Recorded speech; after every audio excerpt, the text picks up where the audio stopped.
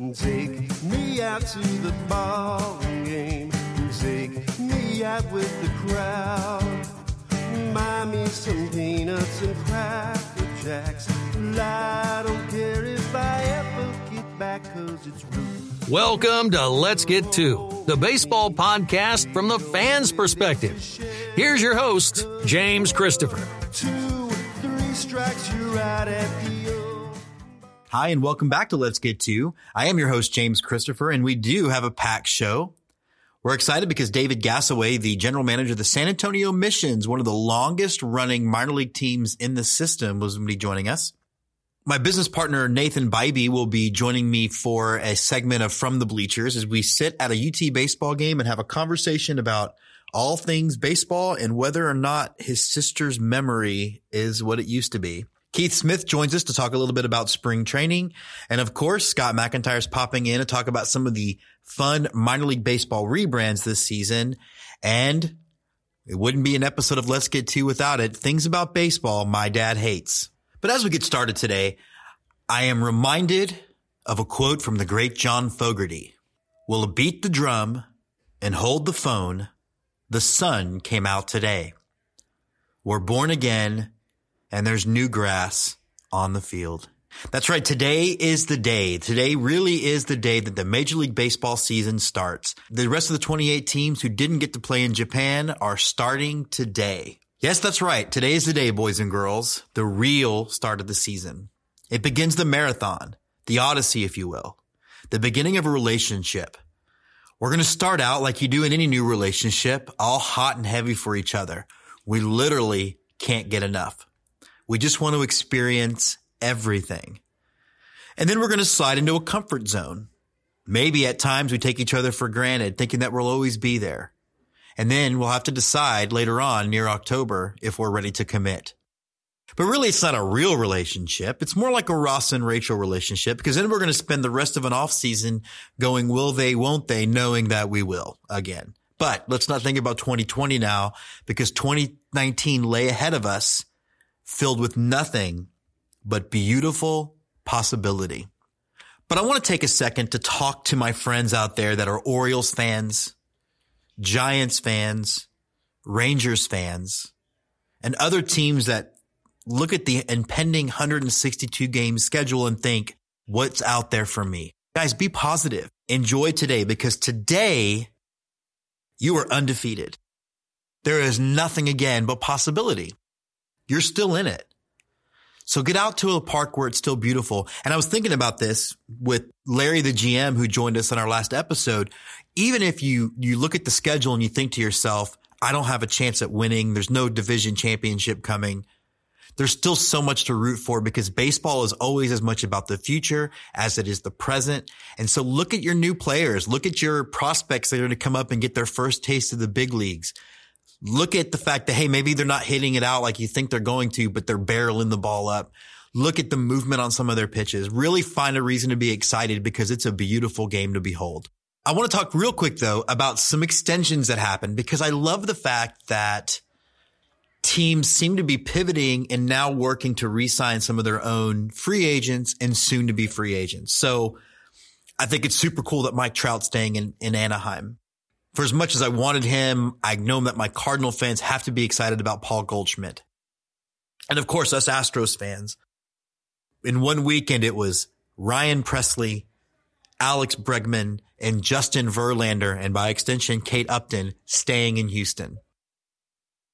It means the world to know that those players are going to be hanging around. You know, for an Astros fan perspective, we are always trained and conditioned to wait for the bottom to fall off.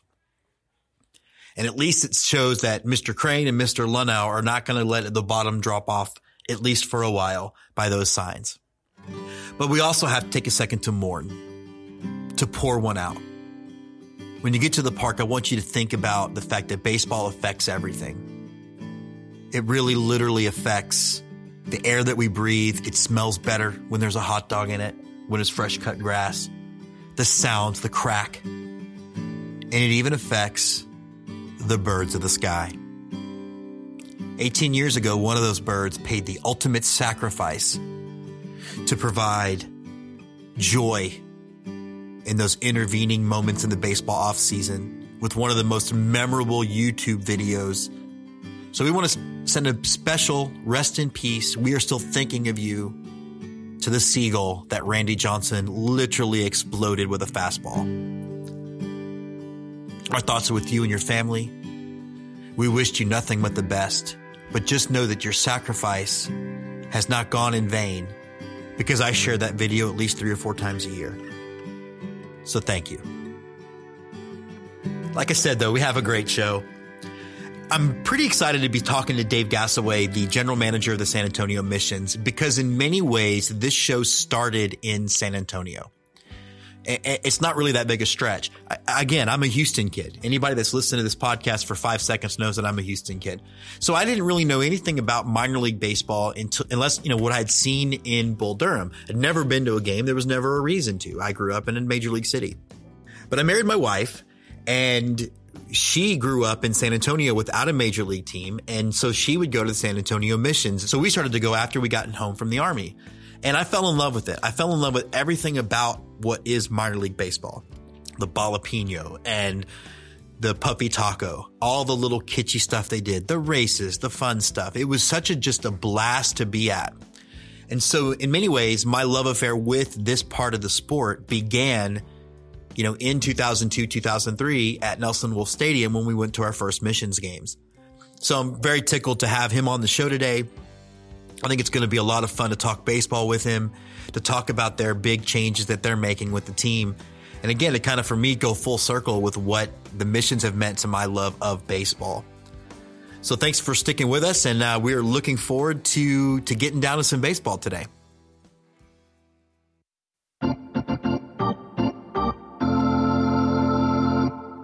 As we move to the season, we're going to be talking to a lot of fans of the game who just want to come on and talk baseball and have a new or different perspective than the perspective of those of us who are kind of on the show all the time. To that end, we're stoked to welcome Keith Smith. Keith is a lifelong Twins fan and has been a Houston Astros fan since the 90s. In his current day job, he is the golf services manager at Top Golf in Katy, which is right outside of Houston. He and his family just got back from spring training. And so before we talk to him, though, big shout out to his daughter Kayla and his son Catcher. Keith, thanks for joining the show. Yeah, Jimmy, man. Thanks for having me. This is great. I know that you are a big baseball fan. I know that you have a 9-year-old son named Catcher. I do. Which I think it indicates. Yeah. So talk a little bit about, what is it about the game? How did you get into it? And, how long have you been a fan? Well, to be honest with you, I grew up in Minnesota. So I had a hockey family. There was no ifs, ands, or buts about it. Baseball just kind of became life when I chose not to play hockey when I was 7 finally. And, it caught on to me. I played intercity, St. Paul, Minneapolis, dirt fields, real sandlot. Oh, wow. And I just loved the game. I love the thought processes that went into it. It's not, you don't have to be built like a hockey player where you got muscles that you don't know you have muscles. The Tony Gwynns, the Kirby Pucketts, the Jordan Brett. Right. They're not roided out. They're not muscle bound. And, I'm not the smartest guy in the world, but I just loved the game. And watching the Twins early on, and I had family that worked at the Metrodome actually in the early 80s, and just got to experience the whole thing. And when the game to me was pure, just loved it. There's not much more I can say. So growing up in Texas, you can take a look at someone and say, oh, you can play football. But you're right. Baseball, there's kind of a place everywhere for you to play.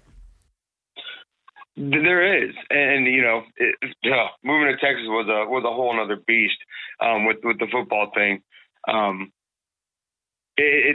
The size didn't matter. I'm 5'11", played high school, college at 190. I'm not going to tell you what I weigh now in my 40s. But regardless, I can still get out there and play with my son and play men's softball with the young ones. It's just I play smarter, not harder anymore. But the game itself, I get goosebumps walking on the Little League fields with my son, knowing I'm going to coach a game that some people take too serious. But man, it's really hard. I'm getting goosebumps now just thinking about it. The smells, the look, the dirt. Going to work with my dirty shoes that I wore the night before, which I probably didn't. But you know, for those that understand, you can't explain it. It's like childbirth. You don't know what it feels like to be a father and be there until you are. Right. But that's, to me, what a baseball field and baseball is to me. So you grew up in Minnesota. You still consider yourself a Twins fan? I do. I can't not be a Twins fan. I went through the bad times, the early 80s. Granted, I was 11 when they won their first World Series, so I didn't have to last that long being miserable. But, 87, 91, the Braves, the Cardinals, I am definitely still a Twins fan. It's embedded in me between, I'm staring in my office right now at my Frank Viola signed jersey. I got Kirby Puckett, my Ken Herbeck. I've met Gary Gaetti because he coached the Skeeters. Right. And I was there in his rookie season. He had a home run in his first at bat in the Metrodome. Big number 8, the G-Man, Tom Brunansky. Well, I can go on and on. Definitely still a Twins fan, but the Astros are they're my team. How long have you been down here? How long did it take you to get ingrained in the Astros? And I think I speak for every Astros fan out there. We do not feel sorry for you in your World Series at 11. I got mine at 41. Yeah, man, I'm kind of with you on the Astros there, but my son got his World Series at 8. And my grandson got his at 4 months. I mean, this kid's entitled. I don't know what to tell you. Hey, he's going to live the rest of his life with a World Series ring somewhere on a shelf, Right. I moved to Texas when I was a freshman in high school. My dad's job just let us down here, and it is what it is. But I was already, I was growing on some of the Astros, the Jose Cruzes, the Nolan Ryans, and Mike Scott. So I knew baseball, but the Astros themselves were, it was like watching the Expos. They weren't somebody you followed religiously unless you were here. Right. But when I got here, I kind of took on the whole Texas thing. I don't know if you know the North or not, but it's a different world in the South. And Houston, even a metropolis like St. Paul, Minneapolis, I can drive both sides 15 minutes. I can't get out of my neighborhood in 15 minutes. Right. Yeah. Yeah, I was talking to Benjamin Hill. He's a reporter for MILB.com, and I was like, yeah, I really want to get to El Paso. And he's like, well, why haven't you? You live in Austin. I was like, right, it's 9 hours away. Yeah. Getting across the country of Texas is a chore. So you went to spring training, just got back, right? Just a few days ago. We did. We just got back on Sunday. So tell me, just tell me everything. What teams did you see? Where did you end up? Because I think, what players did you get to meet? Because I think the thing that people are shocked at is just the access that you get to everything when you're down there. There is, Jim, the access, the closeness. It's very, very personal. They're close to you. And this is our third visit. We went to Kissimmee. We then have been to West Palm Beach twice now. And I'll just go back to last year. So last year we got up close and personal with with Altuve. Oh, an amazing man. I met him through work also, but what he does with the kids and just being who Altuve is, there's a reason he's, the face of the team with Bregman a close second right now. But it's so amazing just to watch the kids and their smiles. And my wife puts up with me and my son because we could sit back there and watch batting practice all day. Right. And never leave. But a lot of it, the kids and patients. I mean, my son got to meet, so he met Marisnik last year, Marwin last year, Verlander, Keuchel. I'm just doing the big names. My son got a bat handed to him by a minor league catcher named Michael Papirski from LSU. Oh, cool. Who is a very close friend. They were roommates with Bregman in college. So that was a really cool experience also. And it just kind of builds on that coming to the next year. I mean, we had a choice. My wife kind of gave me two options. It was skiing or spring training this year. And you know what I chose. Absolutely. Yeah, I found out that's my birthday present next year. So I think me and Tim get to go. So so you're gonna have a blast. Did you just stay around West Palm, or did you check out? Because also the Nationals are there, so I got to think that's just got to be nuts. Like, is it separated, or do you see as many Nationals as you do Astros? They're together in the complex, but they're definitely separated. There's about 18 fields out there, on each side, like 9 and 9 about, with practice fields, pitching fields, everything that goes along with it. Sure. It's all of the Grapefruit League. It's all pretty close. It's within 3 to 4 hours of multiple cities.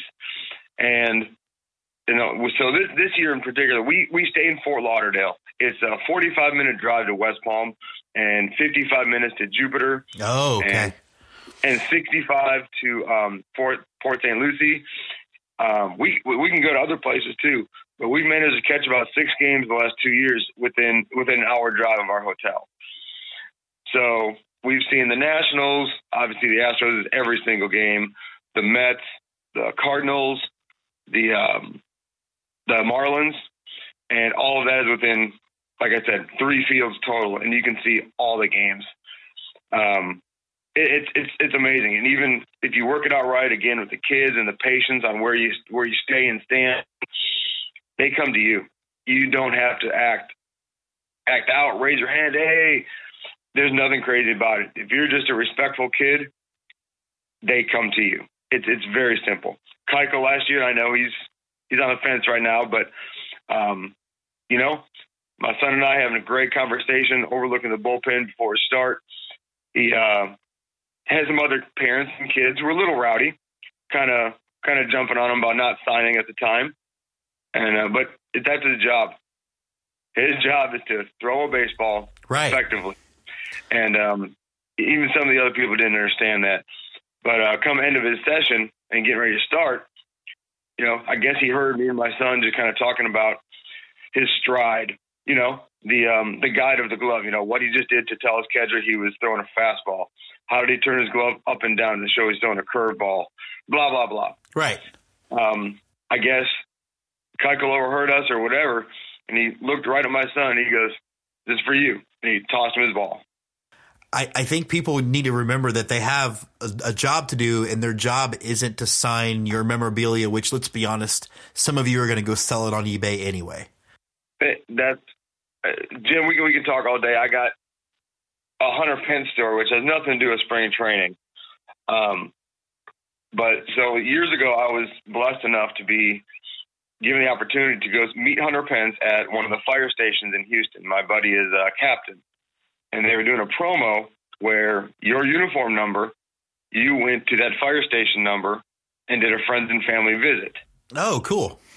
Oh, Jim, it was awesome. So my daughter's young. My wife was pregnant with my son. And we brought a poster. That's all we brought. Because I thought that was right. You get your autograph. You say hi to Hunter Pence. I mean, I get goosebumps. He was early 20s, and I was in my 30s. And I still get goosebumps with these Major League Baseball players. It's just the love. But so friends and family, there's people showing up with stacks of hats. And you know for a fact those are not going on anybody's shelf. They're for resale. And Pence knew that, but he was very professional, signed everything. Some of the families would be like, hey, Hunter, can we take a picture? And he'd shut them off and say, not today. But he would still sign everything. Yeah. And then we got through the line, and it was, holding my daughter in her little pink Astros gear and me in my jersey, and asked for the poster, and he smiled gladly, signed it. He looks at us, he goes, "Y'all want a picture?" Oh, that's cool.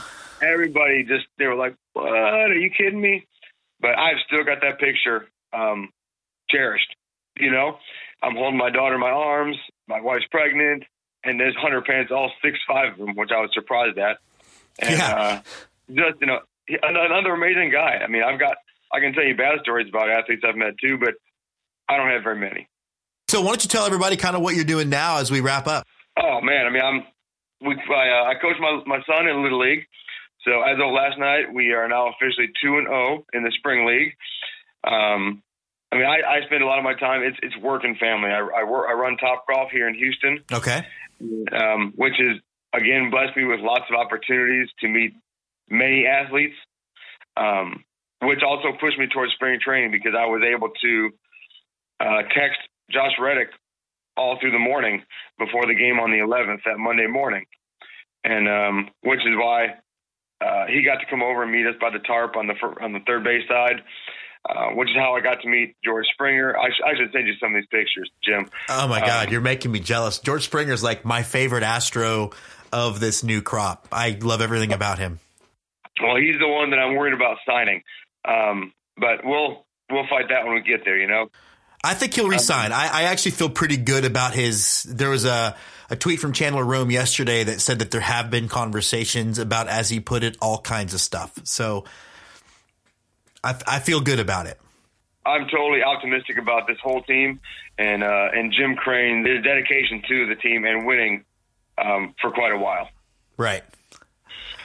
But yeah, so Keith, we will have you back on. Good luck with your kids' baseball team. Good luck with Topgolf, and thanks for joining Let's Get To. That sounds great, Jim. I look forward to hearing it. From the bleachers, the Let's Get To Game of the Week.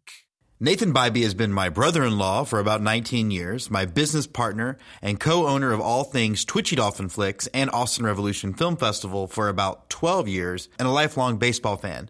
We caught up with him during my big birthday baseball extravaganza in mid-March to talk a little baseball and to fact-check his sister from a few weeks earlier. Okay, so welcome to Let's Get To. We are going into the bleachers at my second Longhorn game of the year, and I'm excited to welcome my brother-in-law and fellow Longhorn, Nathan Bybee. Welcome to the show. Thank you. Glad to be here. So, we had your sister on. Yes. And she wanted to fact-check a couple things with you before we kind of get into your history with the game. Was your first ever game in Detroit? Yes, it was. Well, first Major League game, yeah. First Major League game in Detroit. Yep. Did you meet Oral Hershiser? I never met Oral Hershiser, I don't believe. Well, I take that back. When we went to LA, we may have gone down to try to get autographs, but I don't remember specific players, and Oral Hershiser was a big name, so I'd be surprised. So what she'd said was that y'all might have met him at the camp, but you don't know for sure. At camp? At missions camp. At missions camp. No, it wasn't. It was. She might have been thinking of Brett Strom. Brett Strom. Okay. Was a pitcher who was kind of like the biggest name at the camp. Sure. Current Astros pitching coach, actually, still to this day. So, how long? Tell me a little bit about your history of the game. How long have you been a baseball fan? My first memory of baseball, and don't get mad at me on a baseball podcast, but my first memories as a child of loving sports was football. Okay. And we're Texans. We're Texans. And it was very hard for me to even understand the concept that football season was over. Okay. But then my dad introduced me to this thing called baseball, and it was sort of like, oh, it's not football. All right. Yeah. I guess it'll hold me over. But that was when I was very, very young, probably 4 or 5 years old. And then I obviously fell in love with it. Sure. Played it at Little League and enjoyed it. And then it was the mid-'80s. We were one of those few people that had cable. Right. And I'm sure so many people have the same story about, you had WTBS and Braves fans, or you had WGN and Cubs fan, and I always liked Harry Carey better than Skip Carey. So I became a Cubs fan. But I think that's fair. And the one thing that always bugged me was, I'm not a Cubs fan, obviously, but I grew up in Houston. But when a lot of people called all these people Cubs bandwagon fans, and I don't think that's true when they won the World Series. I think it was the Cubs had a truly national fan base, because even I got Cubs games as often as I got Astros games in Houston. Well, and I remember one of the things I loved about the Cubs games, too, was the intro of the game was always 1984 by Van Halen. Okay. So it sort of had a tie-in for that for me, too. I love the music. But anyway, it was you didn't have a lot of choices back then. You didn't have the channels we have now, and you had the Saturday game on NBC typically, which were always fun to watch. And, you get Vin Scully and some of those, just great voices of the game. But on a day-to-day basis, I could always catch a Cub game or a Braves game, and just became a Cub fan. Yeah, no, I mean, again, I think that's fair. Yeah. Now, you guys, like Jessica was telling us, y'all grew up, when y'all would take your National Lampoon's vacation trips, you would always find a park. If we could, absolutely. Multiple parks if we could. Yeah. And you and Shelly kind of still do that, right? Like, y'all will hit up baseball games wherever. Yeah, we like minor league games now. When we were traveling as a kid, we were trying to hit all the major league parks. Sure. Part of it was because my dad had grown up watching baseball on TV, and a lot of the old classic parks were being torn down. Oh, okay. And so he wanted to take me to see Jessica to see as many of the old parks as we could get to, and we just made it a point to go find those pro games. Nowadays, I'm just as happy to go to a minor league game or as a pro game. They're sometimes easier to find. They're cheaper. Now, you're a beer guy. What's that? You're a beer guy. Beer guy, yes. You're a beer guy. You're an aficionado. How have parks changed as far as what they offer for, like, food and beer and stuff when you were growing up? Oh, when we were growing up, it was very basic. It was popcorn, peanuts, a hot dog, and a Coke. And a beer. Probably a Budweiser or a Miller Lite. Nowadays, I'm looking around, I see caramel corn, I see craft beer, I see corn dogs and queso dogs, and it's almost become a foodie destination as much as a sports fan's destination. Yeah, it really has. And you were telling me about a park. Like, talk to me a little bit about Colorado, the Rockies Park. The beer there is crazy, right? Yeah, I believe Blue Moon actually was developed at the stadium there in Colorado. Maybe fact check me on that, but I'm pretty sure that's right. And so, they have, I know they have this in Houston now too, but I mean, they've got actual bars installed at stadiums now, and you can just sit at a bar. You don't have to have a seat anymore. You may have to have a ticket, but you can just sit at a bar and hang out and watch the game from anywhere. It's great. I love it. One of the things that started happening too, that last year was the first year Oakland did it. The Cardinals are doing it now too, and it's called Cardinals All Access. And so basically, for like $30 a month, you get a standing room only ticket to every game in case if all you want to do is go have a beer at the park. Like, I think you're right. They kind of dove into this whole like food thing. I think so. I think food, the beer. I hadn't heard about the pass. I would probably do that. It'd be great if I lived in a city where the games were. But you can also you can hear the music in the background. Like, this is another thing. Was not necessarily part of the sports experience when we were growing up, is sort of the dance music, club music. Yeah. It was a lot of organ music, you used to have the old organ guy. But nowadays, I guess they're appealing to broader audiences and making the whole experience a lot of fun. I mean, we see kids out here playing. Got different music, great food. I mean, you're right though. Like, we're here with 18 people. It's my birthday. We're here with 18 people. I bet you 5 of us, me and you, my brother and my dad, probably like baseball. But it's like DJ Longhorn. Like, we're looking over there, and Cedric and Lish are dancing. So yeah, it is a different experience. It is, and they got video. Back in the day, the Astros used to have one of the best video boards, if you will, and it was the lights when the home run would. Now we were just watching clips of movies over here while they were doing trivia. It's a different game, different experience. I do have to say, though, this has to be the most crowded Longhorn game I've ever been to. This is definitely one of the most crowded Longhorn games, and props to Texas Tech for being as ranked as highly as they are and bringing out a crowd like this, because not every Longhorn game brings out a crowd like this, but this is really fantastic. Texas has always had a really great stadium, fairly large, I think, for college. It may not be as much disparity in the size of stadiums anymore as it used to be, but Texas has the stadium they have because they will fill it on occasion, but it's not every game, and this is a lot of fun. Yeah, the temporary bleachers never might seen be the first temporary time. bleachers before. Yeah, it might be the first time. They got them crammed in here pretty good. Yeah, I mean, we were at a Sam Houston State game, and to your point, the seats were really just around home plate, like just at home. There was nothing down the lines. It was berm seating, if anything. Yep.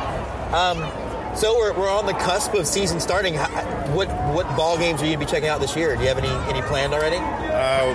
My wife owes me an Astros game from a birthday present from last year. Okay, good. So I'm definitely going to go see the Astros. We're going to see the San Antonio Missions play. We're going to see some Corpus Christi Hooks. Yeah, I love that park. I love Whataburger Field. Yeah, so Whataburger much. Field is great. Modeled a bit after the park in Round Rock where the Express play, which is also a great park. Yeah. And now that I'm no longer living in Austin, it's a little harder for me to come to see Round Rock games as I used to. I used to love to go to those, but now I'll go see some Missions game now that I'm in San Antonio. I love the Missions. Well, Nathan, thank you so much for being on the show. Again, Nathan, thanks for coming on, and it was a great time at the ballpark. Not only did it feel like the largest attended baseball game in Texas history, turns out it was the largest attended game in Texas history. Texas would drop that one against Tech, but would win the series and a great start to conference play. To the first 10,000 fans, the Let's Get To promotion of the week. Hey, we are excited to welcome back to Movie Bark story producer Scott McIntyre. How you doing, Scott? Hey, buddy, I'm great. I've been looking forward to this conversation all night. I really have. So one of the things that we really love about Minor League Baseball is the fact that they are not afraid to mix it up for fans and rebrand. I know that we've already talked about the Copa de Diversión, which I'm getting super good at pronouncing, by the way. I feel like I'm practicing. What are we talking about today as far as what are some of the things our minor league teams are doing? We talk about the rebranding and the different jerseys that teams are throwing.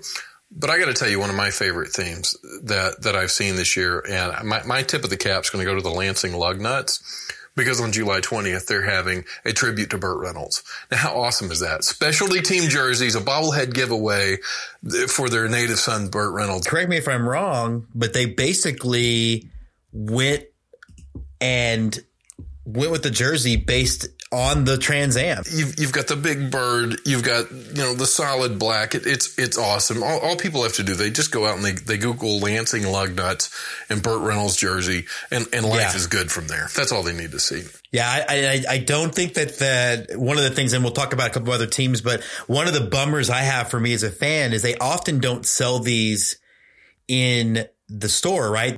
They don't make replicas for the store. You basically have to buy them. They're generally speaking, they are auctioned off for charity. So generally the 50 or so that they make are the 50 they have, as opposed to very rarely. Like, I know that the Durham Bulls did this with the Lollygaggers. Well, they will sell a replica on their online store for everybody to have. But generally speaking, like the Lansing Lugnuts, there will be no replica made. So you have to pretty much go pay what I'm assuming will be a couple $100 for in the live or online auction for charity. One of the ones I'm real excited about, one of the rebrandings that I'm actually going to be at, is for Memorial Day. The Corpus Christi Hooks are going to be playing as the Blue Ghosts, and hardly anybody knows this, but the USS Lexington, its nickname was the Blue Ghost, and so they do a whole redesign with their team. And I believe I have to look at this, and I'll ask the Corpus Christi guys when I speak to them in a couple weeks. I do believe that was almost the name of the team anyway, and then they went with the Hooks instead.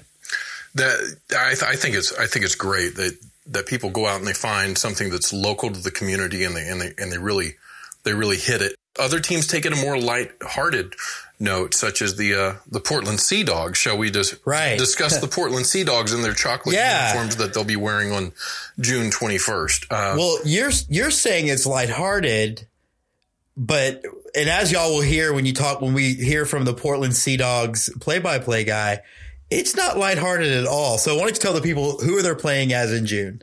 They are playing as the Whoopie Pies. The Whoopie Pies, which I actually don't know what that is. Do you know what that is? Oh, yeah, the Whoopie Pie, man. It's this luscious, you take two, like, creamy chocolate looking brownie cookie things, and then you shove this beautiful white cream.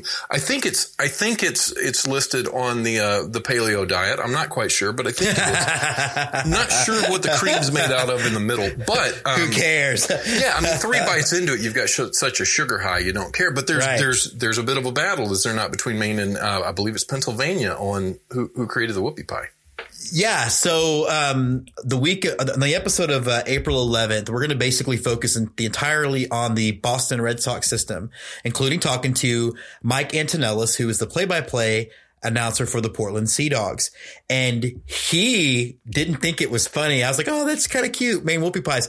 No, apparently there's another state that thinks they're the inventor of the Whoopie Pie, and Maine thinks they're the inventor of the Whoopie Pie. And so they are staking their claim to the ownership of the Whoopie Pie by playing as that team, at least one day next season. I don't know if it's more than that, but yeah, they're like real fired up about it. Yeah, it starts on the day of of the Whoopie Pie Festival there in Maine. But I still got to tell you, so in all honesty, I think it's awesome that they're doing that. The chocolate jerseys are something to behold, but the jerseys that I'm really excited about seeing are when the Louisville Bats are flipping over for 2 games this year, and they're becoming the Derby City Mint Juleps. Are you kidding me? That's incredibly awesome. These light lime green, sea green, foam green jerseys with checkers designs on the arms that pretty much look like a jockey's silks. I think they're incredible. Yeah, I love that design too. It was that was when I saw where I think I tagged both you and Tim, and I was like, this is clearly one of my favorites.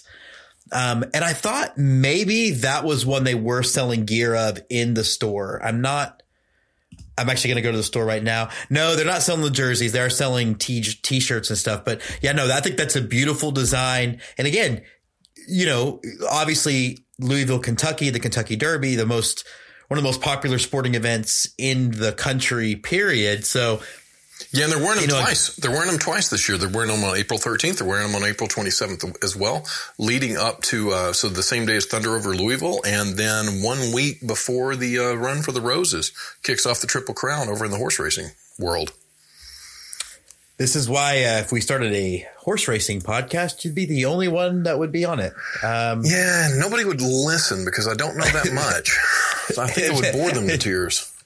We've talked about Durham quite a bit, but I still got to go back to Durham again, the Tobacconist. I think it's incredible that they're going back to, I think it's like 1910. Another orange brown jersey. So I guess brown is in this year.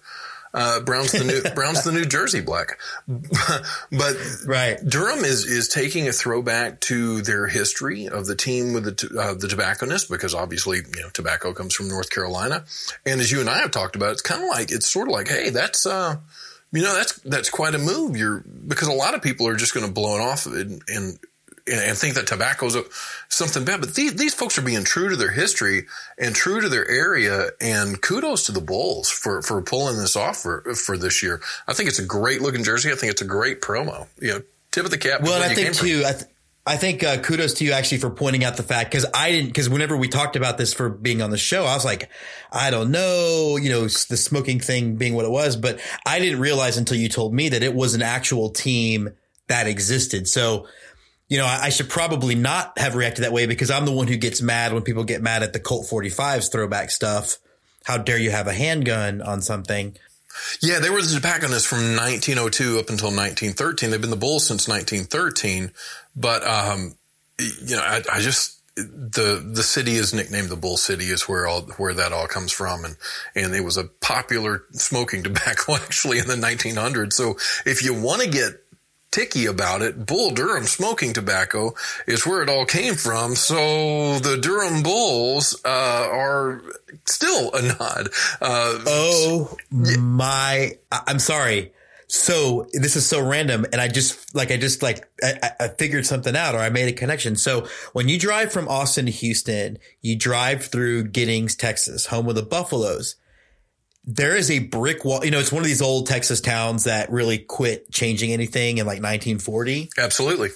There is a big painted on the side of a warehouse Durham Bull smoking tobacco ad that I never put two and two together until this very second. I'm very glad that I can help you out on that. But I do want to throw you one now that I know you're a little excited about, and that talks about our friends over in Charleston with the River Dogs.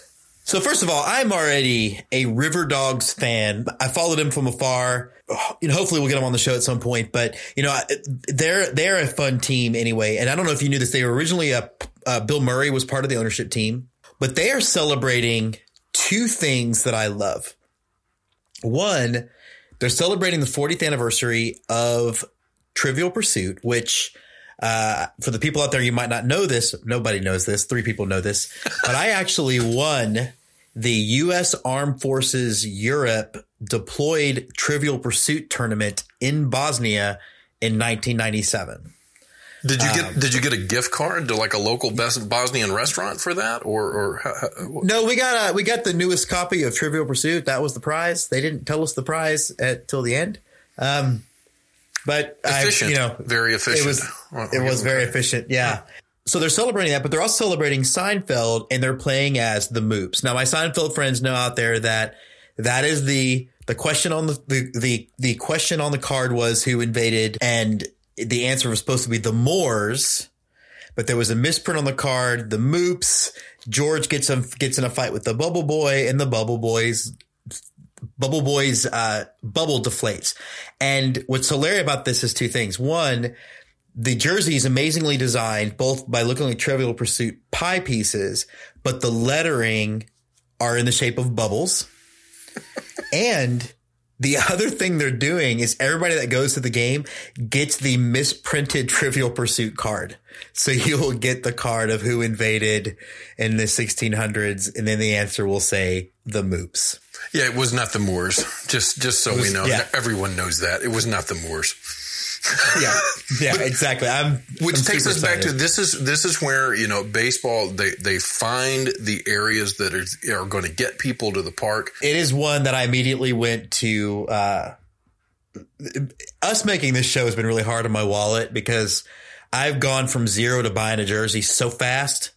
And I would have done it with this one, but it does not look like, at least as of now, any are available for sale to the public. My hope is that will change, because I categorically will get one.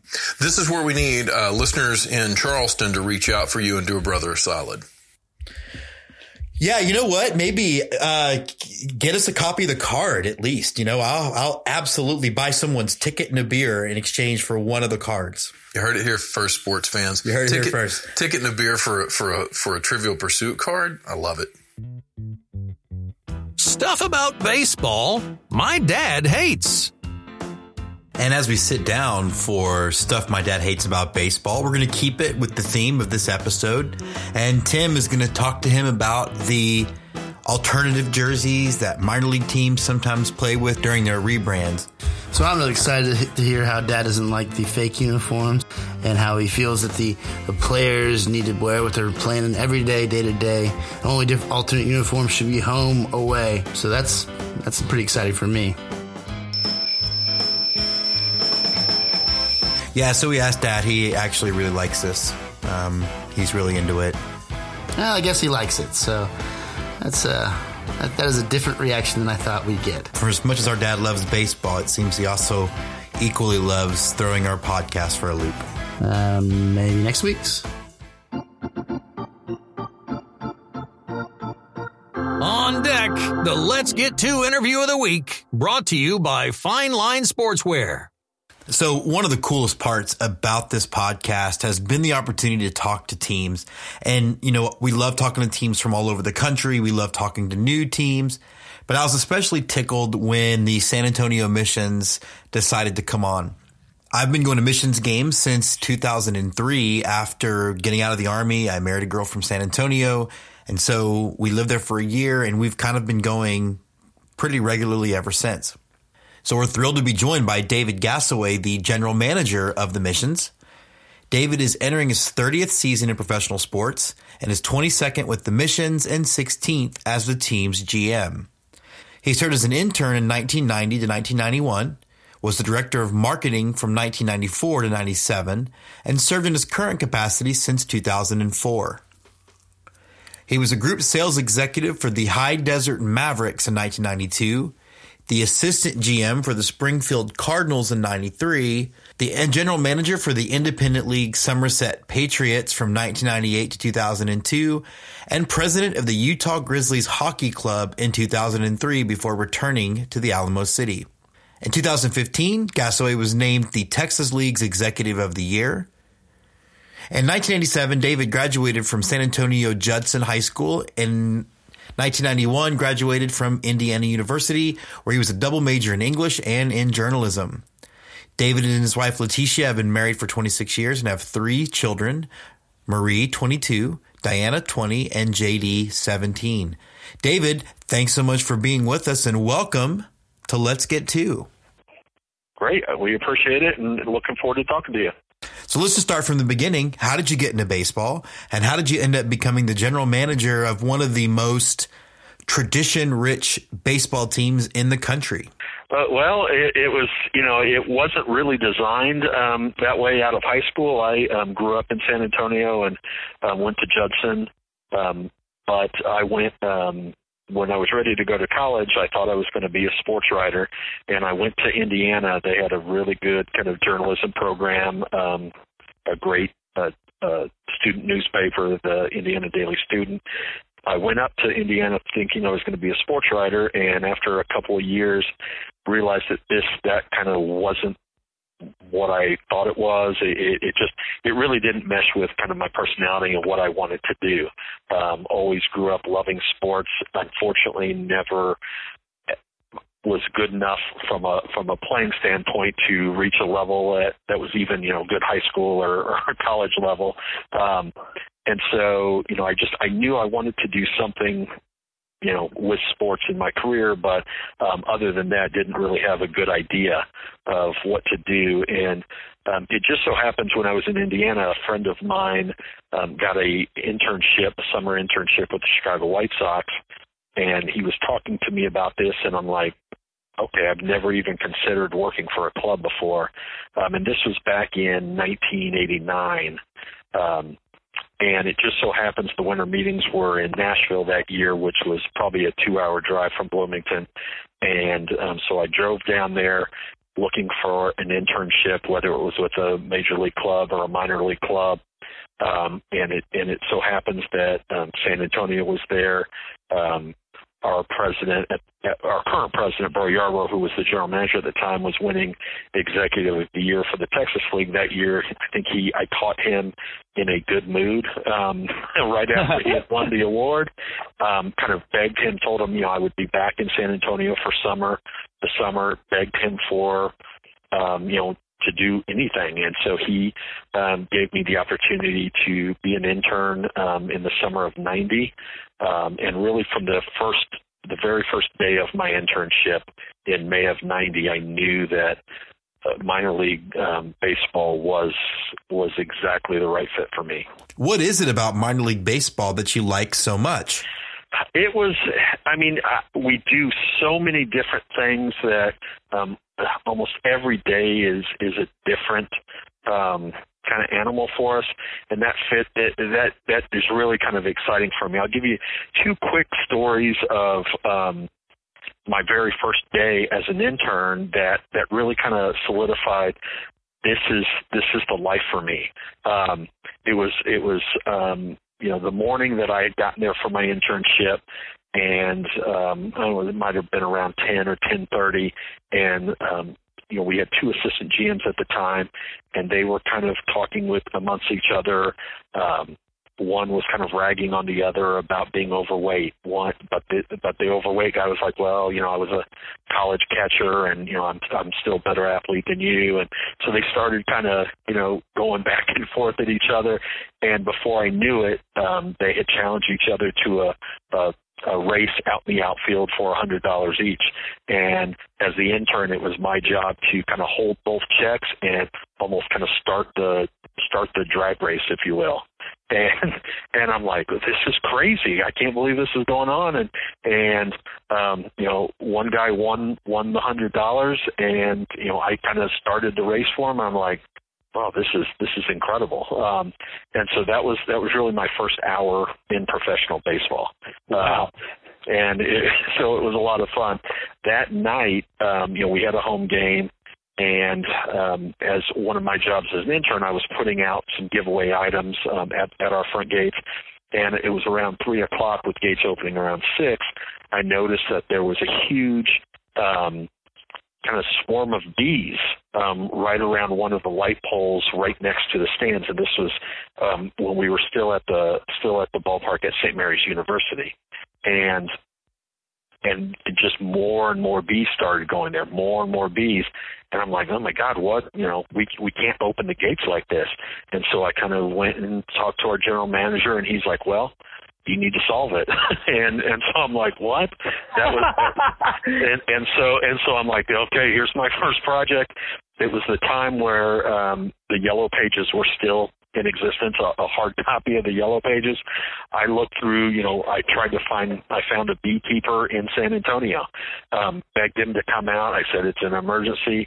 He ended up coming out, and about 5:15, so about 45 minutes before the gates opened, he was hauling out like 4 and 5 huge black, like hefty trash bag full of bees. Wow. I guess they had nested in one of the speakers. And like the queen was in there, and he estimated taking out about 5,000 bees. And so we got it all taken care of with about 30 minutes before gates opening. And I'm like, oh, phew. And whoa, are these like honeybees, or these are like yellow jackets? These weren't wasps. These were more like they were more like honeybees. Incredible. And so we got that done. The game went on. We're sitting, having some beers after the game. I'm like, that was incredible. The day went by in a blink of an eye, but so much happened in that very first day, and I'm like, this is what I want to do for the rest of my life. So a little bit about the Missions for those of you who aren't from Texas. They are easily one of the most iconic minor league baseball teams in the entire system. People all over Texas have heard of them. I grew up in Houston, have heard of them. And then, married a San Antonio girl and kind of bought into the fandom. So you guys are entering your 118th season. Correct. And then the first year in your history as a AAA team. This will be the first time ever as a AAA team. And now you're part of the Brewers organization, which is fun because San Antonio is the largest minor league market and Milwaukee is the smallest major league market. I haven't really looked at it like that. That's interesting. So the transition both from AA to AAA and then also moving to being part of the Brewers system, what has it been like from a logistical standpoint? Has it been a headache? Has it been super easy? It's been a lot of work so far. The fun part hasn't happened yet because I think the fun part will come, when we open the season in April and we start seeing kind of that different level of play and a lot of those recognizable names in Major League players with Major League experience on our field, both for us and for the opponents that we're going to be seeing. But the transition when we were told that we were minor league baseball and Major League Baseball wanted at AAA to kind of leave Colorado Springs, and we were a natural place for them to go, and so that's how it happened. But the transition has been. From a logistics standpoint, we're completely redoing our clubhouses, both home and visitors. We're redoing our batting cages, a lot of stuff underneath our stadium, putting about $1 million into it to kind of have better accommodations for the for the players. And then travel is a completely different animal for us than AA. When we're in the Texas League, we're busing everywhere, so we're not worrying about all the equipment's going on the bus. We're not worrying about making flights or any of that. Wow, yeah. And the from the travel aspect of AAA, we've already kind of booked all of our flights out through August. We have to ship our equipment a lot of times because having the equipment go on the planes, and if they don't make a connection, not having your equipment there, could cost a game, which in this day and age with AAA, I mean, that the revenue that would be lost would be huge. Right.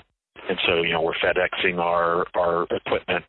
We're going to be FedExing our equipment on almost half of our trips. So that's different, providing vehicles for umpires is different for us. So there's a lot of logistical stuff that we're learning. We've had a lot of help from clubs like Nashville and Round Rock. They've been great in kind of directing us, hey, here are pitfalls to look out for. Here's things that have really worked for us. So it's been a huge help. We're still a little anxious to make sure that we don't mess anything up, because AAA kind of the players have a different expectation of how things should run. Right. They're a little bit older, and so we're anxiously awaiting opening day, but it's been a lot of work making that transition. But hopefully it pays off in the fun of on the field, and then obviously more fans in the stands watching a higher level of baseball. You talked about some of the stuff you have to do to move up to AAA, upgrading the increased logistical stress, upgrading the facilities at Wolf Stadium. But just on a day-to-day, how much interaction do you have with the parent club versus how much autonomy do you have? Well, when you look at it, and how I try to explain it to people, there's kind of a distinction. We do everything from the marketing, the business, getting the fans into the ballpark, the operations of the stadium, everything up until really you get onto the field. That's where the Brewers have all say in their coaching staff, the players, who plays, how much, all of that. And so there's that line of distinction from the player development side. Now we work pretty closely with Milwaukee in almost every aspect of concern, hiring clubhouse managers, making sure the nutrition is there from kind of the food spreads. We've worked with them on getting new, like our team doctors and our team orthopedics. We work hand in hand with Milwaukee on selecting ones that they approve and that work well with us from a business standpoint.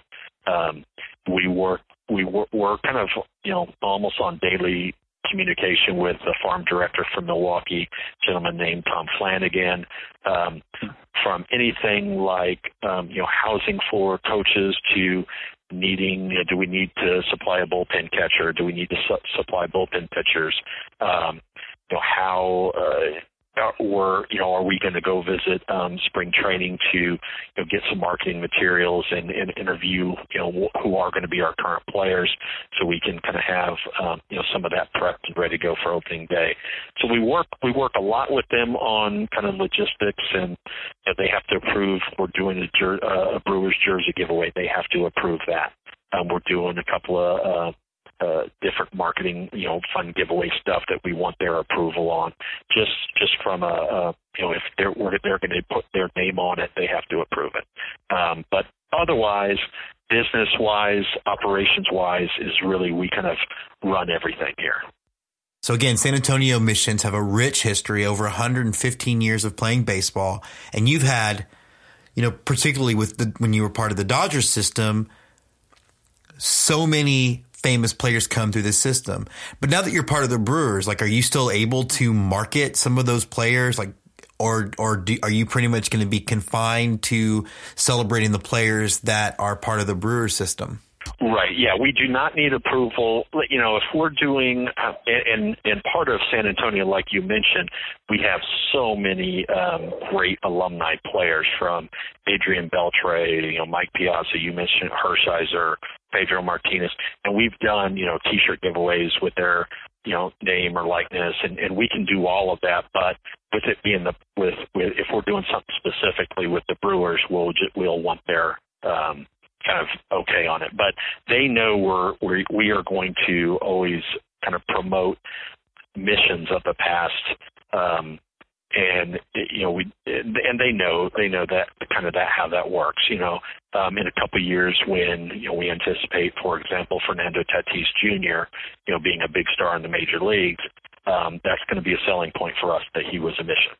Okay, good. Yeah. So that's and that's I think major league teams understand that that's how a lot of minor league teams do, because the affiliates change, but we really like to tout the former great players that have been here. And I suppose this increases because now you're AAA, so you'll go into spring training with a lot of players that are going to be on the bubble longer than versus when you were a lower level. Right. This is something completely new for us, because generally, by probably 2.5, 3 weeks into spring training, we're pretty much going to know our AA team.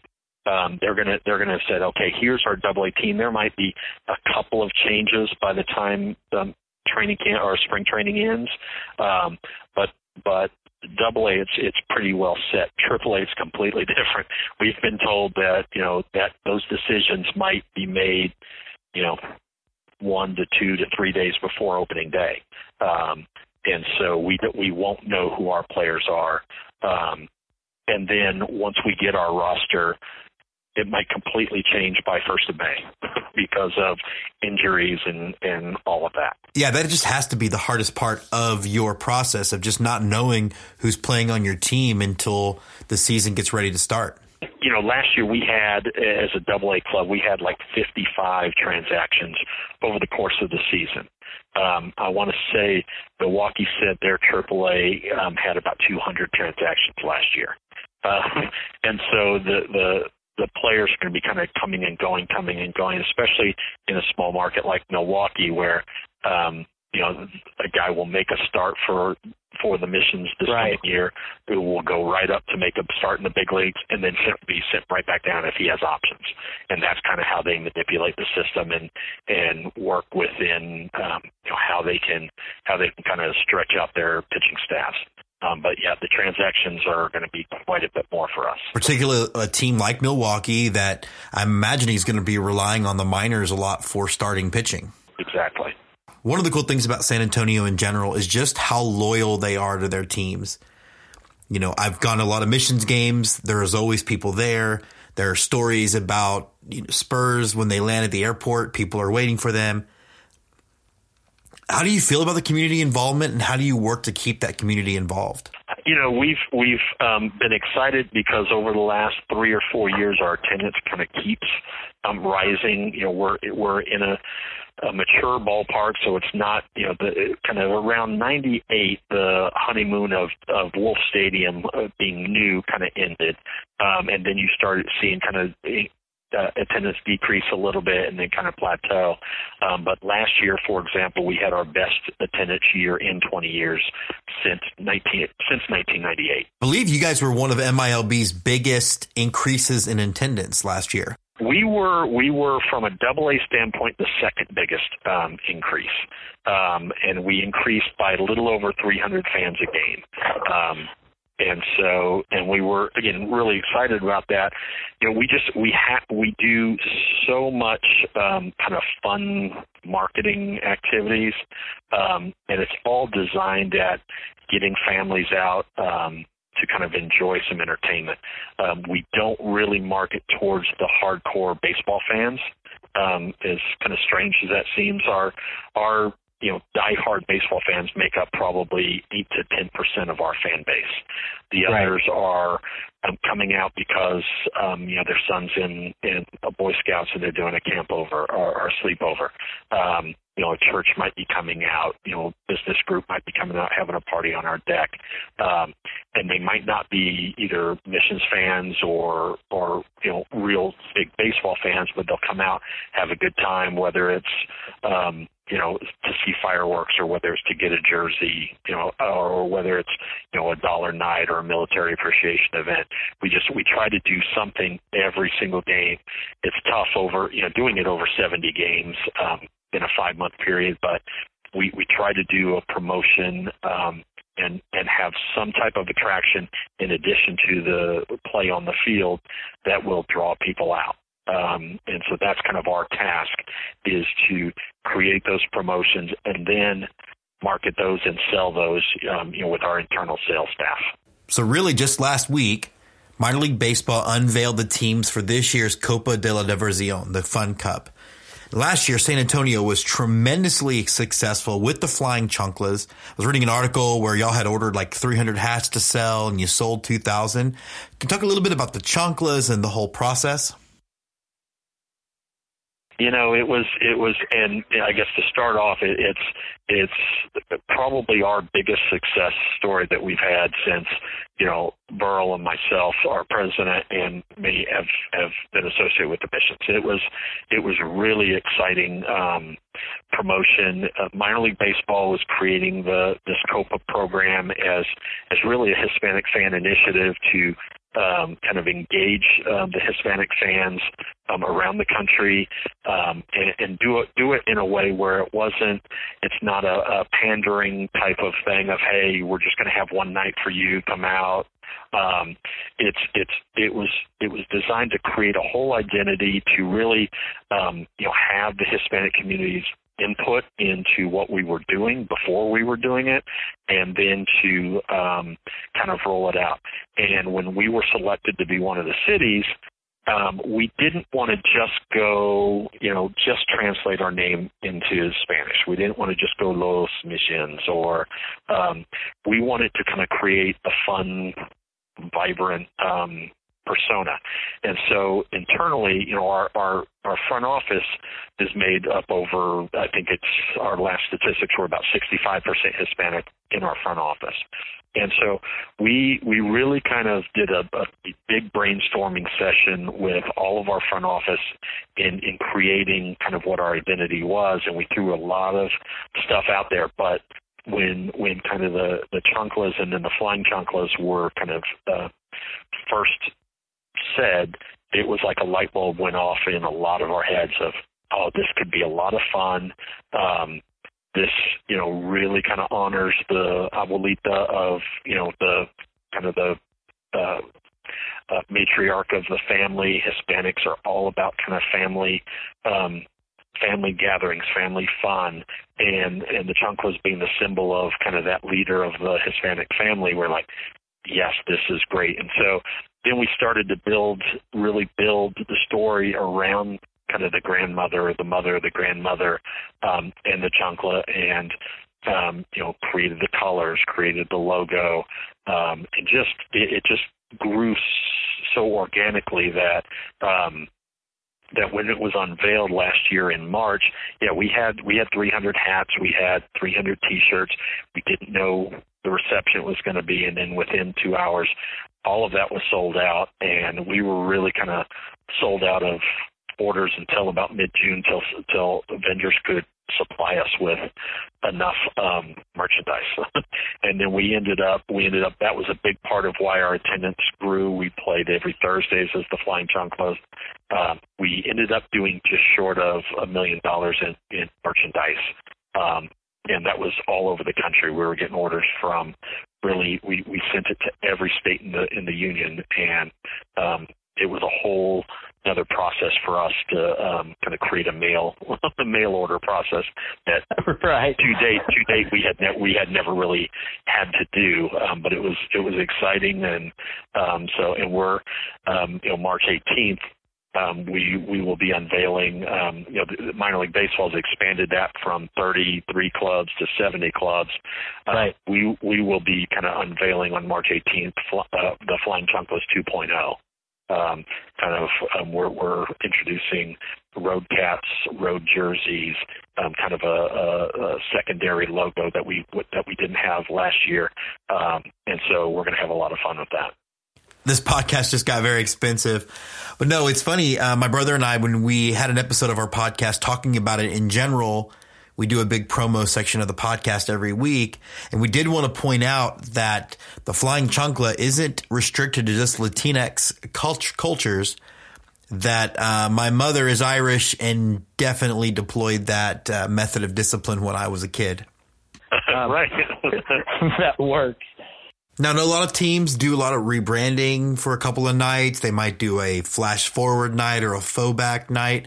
Will y'all be doing any of that, or just sort of missions and chanclas for the 2019 season? Right. We know this. Instead of just doing kind of the chanclas for 3 or 4 games and then doing kind of like a faux back night or whatever, we just kind of wanted to do the chanclas pretty steady, really all of our Thursday events, and then our Cinco de Mayo game on Sunday, May 5th. We'll be playing Round Rock, and they'll be down here as the Chupacabras, so they'll be playing so that will be pretty much it. We'll be doing a couple of alternate jerseys that we'll do for charity auctions and that type of stuff, and we're excited because our first Friday of the year, which is going to be April 12th, with the success of the chanclas, we didn't initially think that we were going to create a special mascot just for the chanclas, but basically organically, Bala Peño's grandmother, Mama Peño, kind of came into existence. She, was out here at all the flying chancla games with her big oversized chancla and her egg to kind of take the yoho off the kids and all of that. And she just became such a huge hit. And whether this is true or not, we like to claim that we have the only grandparent mascot in professional sports in Mama Peño. But she was such a hit. The first Friday of the year, we're giving away Mama Peño bobbleheads. And we will see you that Friday. We're actually looking forward to it. Which I think will be cool. I'll make sure I'll put 1 or 2 away for so you don't have to get here at 4:00. Yeah, no, we are definitely coming out, and I will definitely let you know. But I do think it's cool in general how the teams in Texas, San Antonio, obviously with the chanclas, Round Rock with the Chupacabras, have all really embraced actually trying to find an element of Hispanic culture, particularly in Texas, as opposed to just sort of having like the regular mascot in Spanish. And I don't know. I think it's really cool that Texas really kind of embraced the fact that so much of our population is, of Latin American descent. Well, exactly. And I think it was important because, and for a lot of those 3 markets, the Hispanic market is our general market. And so we can't just do something that, would have people rolling their eyes at it. Oh, look at them. If it wasn't authentic, it wouldn't be successful.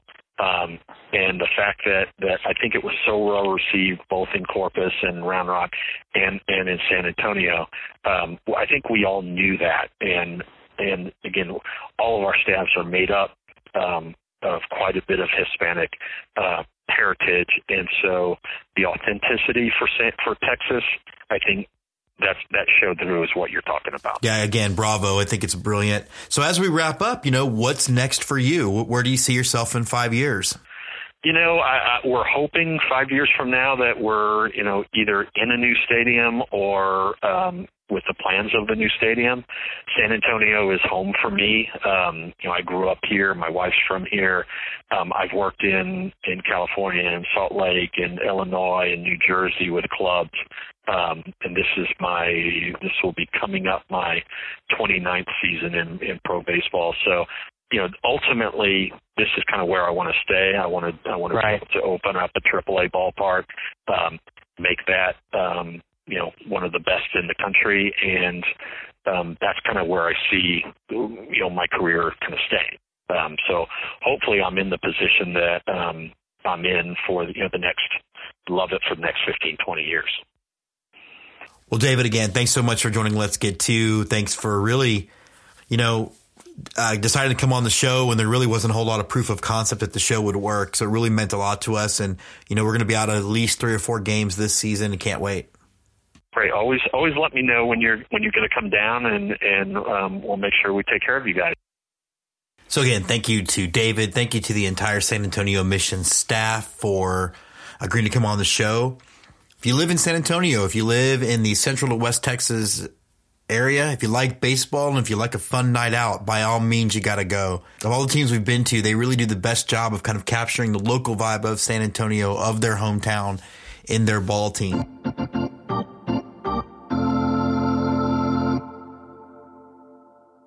I'm so looking forward to the MLB season starting today and the minor league starting next week. It's hard not to be optimistic and feel like this is the best time of the year. And the best way to celebrate it is to get out to a park, get out to a game. If you've got kids, take them. We all know there's conflict sometimes between parents and children, particularly as kids get older. And I hate to admit that sometimes the only time I can talk to my dad are when we're at a baseball game. So go. You learn so much about each other by going to a ball game.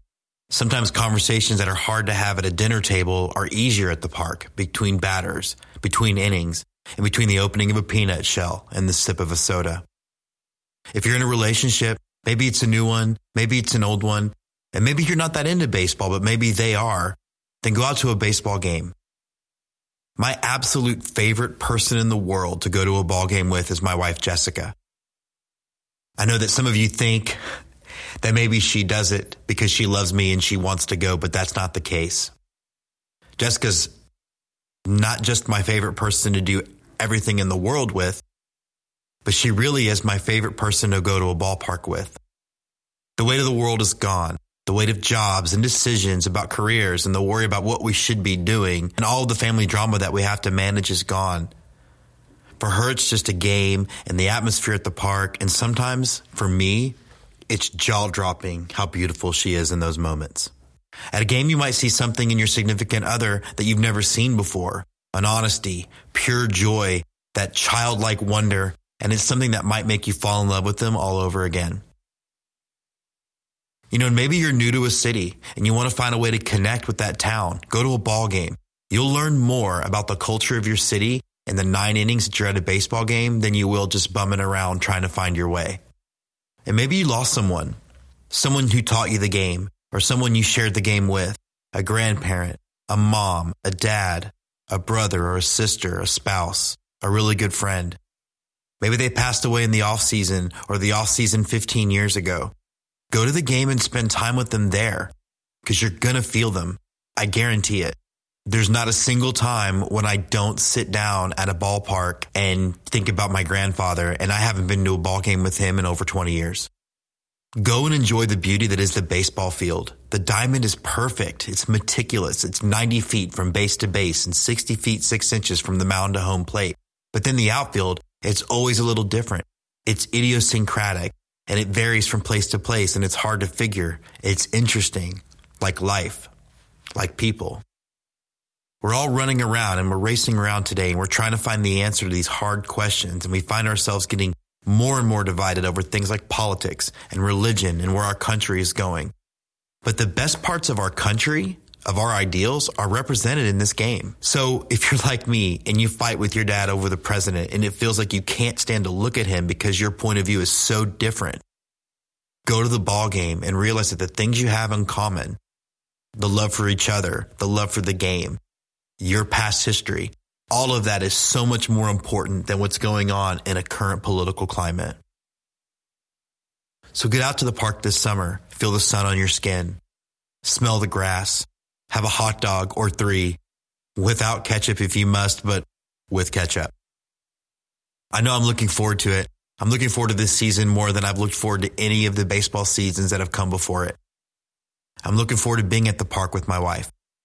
I'm looking forward to being at the park with my brother Tim. And yes, I'm looking forward to being at the park with my dad and hearing about all the things he hates about the game that he so dearly loves.